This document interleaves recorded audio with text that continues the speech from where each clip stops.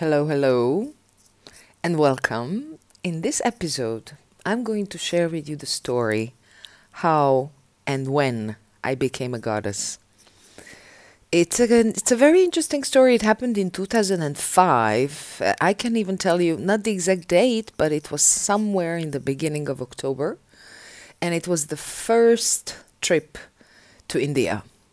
So I went with my best friend, and on the plane, we met two guys who were sitting behind us. And by the time we arrived to Delhi, we spent one night in Delhi, in the main bazaar, of course, like it is supposed to be, in the middle of it. And by the time we left Delhi, the morning after, we became, I think, like probably 6 or 7. And then we went to Dharamsala. And from Dharamsala, we stayed, I'm not quite sure. I think we stayed like a week or a few days in Dharamsala, in the area. And then the group, which has officially become a group, decided to go to Rishikesh. So we went to Rishikesh. And there we are in Rishikesh. Yes, it was in the beginning of October. Maybe not the first, maybe the second week of October. And there we are. So what are we going to do? And then we heard about the whitewater rafting on the Ganga. So, if you're familiar with India, you know that the Ganga is one of the holiest, if not the holiest, river they have. It's all related to Shiva, and if it interests you, I really highly advise you to check it out. They have amazing methodology, amazing stories about mythology, and yeah. So, this group of X number of people decided to go and check out the whitewater rafting on the Ganga. So before the Ganga becomes this lazy, wide, amazing river further down the road, it starts actually up in the Himalayas as a glacier.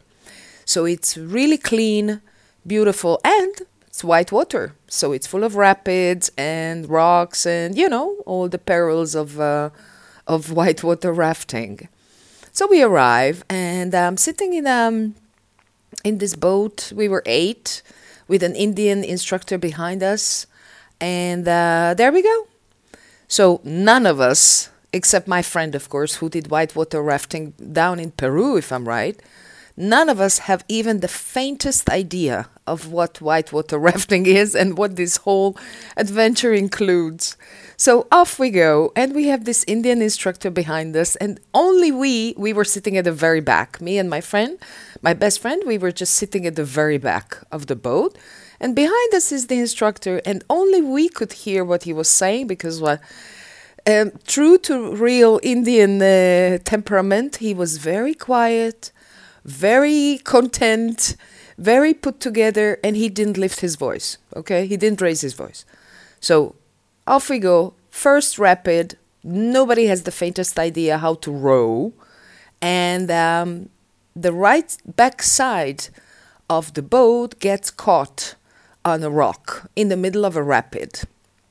Okay, we have full gear on, life vest, helmet, even they even asked us, if I'm right, to tie our sunglasses at the back so it won't fly, just in case. So off we go. And in the very first rapid, because the right back side of the boat was lifted to the air, I was lifted to the air, okay? And I fell into the water in the middle of the rapid. Now, you have to know that I'm not very crazy about swimming. I know how to swim, but I've had a few drowning experiences or near drowning experiences, also as a kid and also as a young adult. So there I am. And of course, to my luck, the life vest throws me up where? Right underneath the boat. So it did pull me up, it did lift me up, but I'm stuck under the boat, so which means there's no air and there's no way out. And there I am in the middle of the rapid, so I can get hit by a rock or anything at any second. And it's kind of like, I can't really tell you if I saw my life in front of me, like they say it in the movies, a second before death, I cannot really tell you, but I remember my eyes were wide open, And I remember the boat right on top of me. And I remember that it's just probably basic survival instinct. Basic survival instinct. I have no idea how I did it. Um, I kind of felt my way to the left to the left side of the boat. Maybe the water was also pushing me to that direction. I felt my hands, yeah, going to the left side, kind of trying to feel a way out. Okay, I have no air. I'm stuck under the boat, and I found a rope. So there was a rope tied around the boat. So I have no idea how, but I managed to pull myself out from under the boat, and I came out in the left front. Okay, I went to the water at the right, at the back, yeah, and I came out at the front on the left side. So, okay, my head was out of the water. I was hanging on to dear life to this rope that was running around the boat. But we are still in the middle of the rapid, and people have to row. So they couldn't really help me up. So I'm like hanging up to dear life. And only when we got out of the rapid, and you know, these are dangerous waters, so anything can happen. When we got out of the rapid, I managed to pull myself up into the boat. And then, you cannot stop. You're in the middle of the water. So I managed to pull myself up. Then they helped me to get in the boat. And I had to crawl back to my seat, which was the last one, yeah, on the right side. And I was shaking like a leaf. I was shaking like a leaf. Only when I was actually sitting in the boat, I realized that I nearly died, that I was this close to just, this is it. Okay, I was 35. Yeah, it was in 2005. And 2004. Yeah, well. And I couldn't function. I was just completely frozen. I was shaking.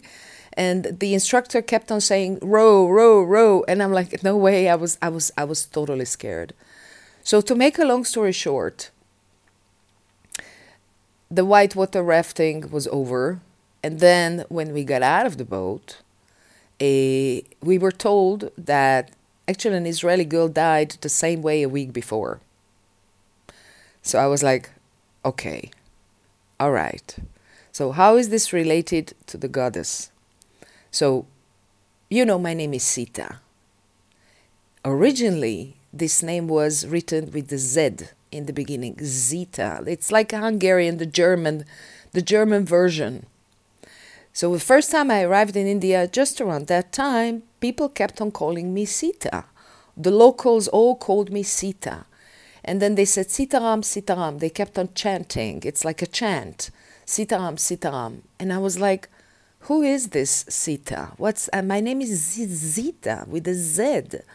And they said, no, you're Sita. You're Sita. Yeah, of course, Sitaram. And then they told me that she's actually a goddess. She was the wife of Ram. And she has an amazing story. She's the goddess of manifestation, and she was totally devoted to her husband. And it's an amazing story. So that evening, when I finally managed to calm down a little bit, I realized that I've been saved. I've been saved by the gods. I've been saved by, I don't know what you want to call it. And that day, I decided that, all right, I'm in the land of Shiva. I'm in the land of this goddess, this beautiful, amazing creature called Sita. And I've just been saved from death. So that's when I officially started to change my name to Sita, because I survived. I came out of it. And needless to say that never ever will I ever do whitewater rafting again. But this is the story how, when, and why I actually became a goddess. And I like this name. It has a softer sound to it than my original name, starting with the Z. Yes, it's more difficult to pronounce. I like this name. Um, I enjoy the whole history that this goddess has, the attributes, the virtues that she has. So there are no accidents in life, of course. So it all happened because it was supposed to happen. But it is quite an interesting story. I never even thought about. I had no idea that my name has a meaning, that my name is actually the name of a goddess. I had absolutely no idea. My parents had no idea about it. And only when I went to India first time I started to hear about her, this goddess. And then when I nearly drowned, I decided, all right, now it's like a rebirth for me. This is a new, this is a whole new chapter. This is a whole new start in my life. And from now on, I am Sita. So that is the story behind my name. And I hope you enjoyed this episode. And of course, we will chat again.